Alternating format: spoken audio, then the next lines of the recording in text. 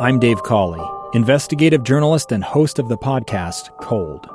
Don't miss Cold's new Season 3, where I look into the unsolved disappearance of Cherie Warren, a woman last seen leaving her job at a Salt Lake City office in 1985. Police cast suspicion on Cherie's estranged husband and boyfriend, but never made any arrests or recovered Cherie's remains. Find Cold Season 3, The Search for Cherie, anywhere you get your podcasts. The Greenhouse Show on KSL News Radio. Welcome back to the KSL Greenhouse Show. Sitting in for Maria Chaleos, I'm Dave Meekum. It's been a lot of fun to be here with you, Ton. We got 30 more minutes to have some more fun. And we're going to get to talk to some people here. And Craig has been waiting patiently in West Jordan. Craig, you've got a question about your Concord grapes. I do, thank you. I have Concord grapes, and I have another, just a green. I don't remember the exact kind. Probably Hemrod or Interlaken. Right. And my green grape looks very well. It's very green. The leaves are very green. My Concord grapes, I actually have 2 or 3 vines, and they're in different spots, but they have similar things. Most of the leaves are kind of going yellowish with green veins in them. And where the 2 of them are next, right door or next to each other, I'm not sure why the Concord grapes would kind of be going yellowish. The leaves, is that natural for them? That particular variety is a little bit more susceptible to a condition called iron chlorosis. And they lack the ability sometimes to get enough iron out of hiccups out of the soil. And so I see it a little bit more often in Concord than some other varieties. What I would do is just make sure that you're deep watering those grapes once a week or, maybe every 5 days. Are they on lawn sprinklers or how are you watering them? I just do deep soaking with a hose. Okay.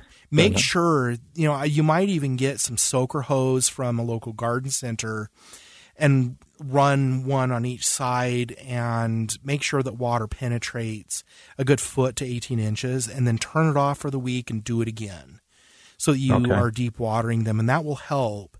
But you may need to you'll probably need to get some what's called chelated iron, and the brand we usually recommend is Miller Ferra Plus, Feriplus, and mix it up in a bucket and drench the grapes and then water them. But what I'll have you do is email my coworker named Michael Karen. He's our state grape specialist. And he does, in the past, he has a lot of research grapes that he has watered once a week, putting a little bit of iron into the soil. But do you have a pen and paper handy or something to write with?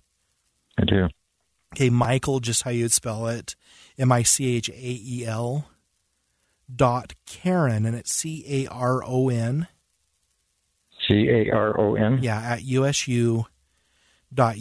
And he's the state grape specialist, and maybe send some pictures to him just to confirm, and just ask what his recommendations would be for iron and other micros so that you can maybe bring them out of it and prevent it in the future.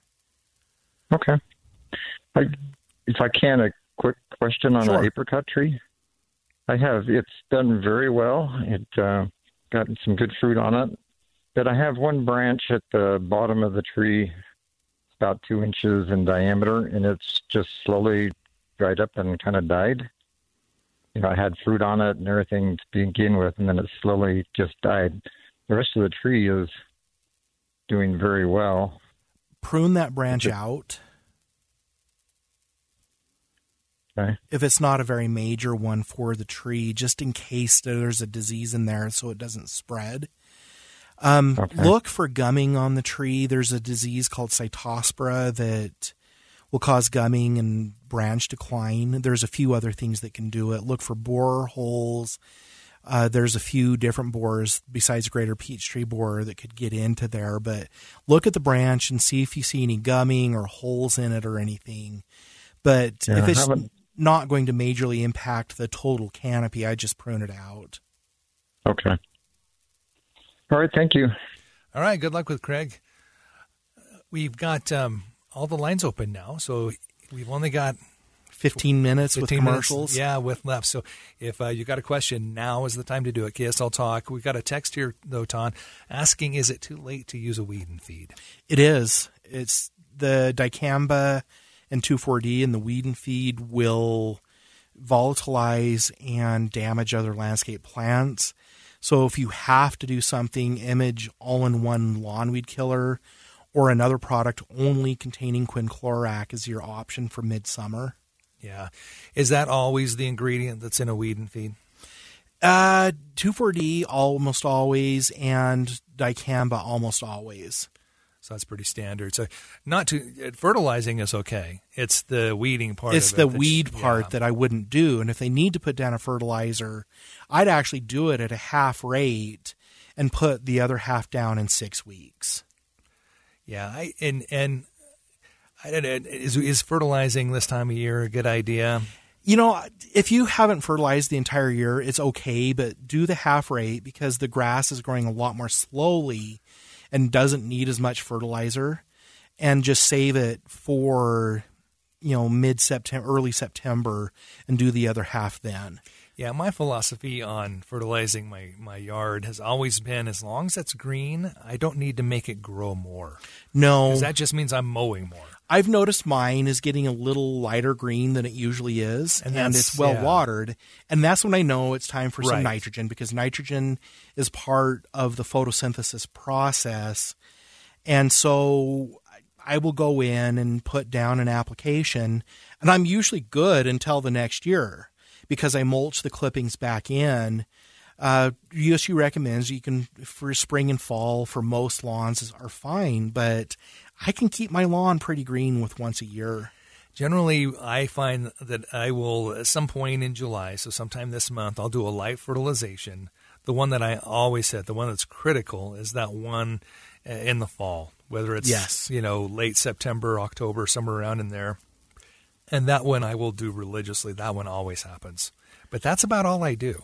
Yeah. Well, fertilizer has been really expensive this year, and I think people are dialing back a little bit. But one thing that I do like to do is go into the box stores in late October to early November, because whatever fertilizer is left over is usually anywhere from 30 to 70% off. And I try to buy enough of it that I have it for 2 or 3 years before I have to buy it again. As long as you keep it dry, it'll last just fine. Okay. Well, there you go. Let's take a break now. And when we come back, we're going to chat with Dave and help him with this question, calling in from Payson. And we'll do that on the other side of this break on KSL News Radio. It's the story of an American held in a dark Venezuelan prison. Then all of a sudden, they all kind of lined up. They pointed their guns at me. And this is the point where I thought, I'm going to die today. I'm Becky Bruce. I spent a year working on Hope in Darkness, which now has more than 2 million downloads. Find it on kslpodcast.com or wherever you listen to podcasts.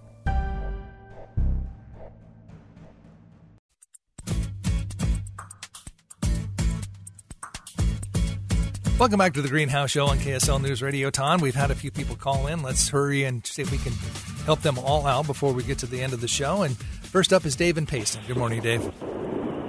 Good morning. My question is, I have in my backyard, I have a lawn that is exposed to the sun, about half of it, and the other half is very shaded. I'm having an issue with the grass growing in both areas. About a month ago, I aerated and then hand raked it to thatch it, and then I reseeded. So I put the seed down, and then I put peat moss over the top of that, and I'm not getting a lot of growth yet. I'm wondering, should I be patient? Did I do it wrong? What How many days ago did you seed it? It's been about 3 weeks that I... Okay. And then how often are you watering it? In those areas, I'm watering it every day for probably 20 minutes to an hour on my... Are you on a sprinkler clock?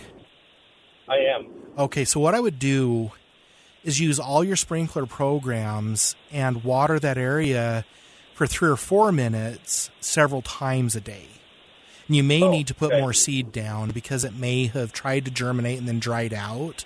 But you need to spritz it several times a day during the summer with that peat moss cover because it cannot dry out.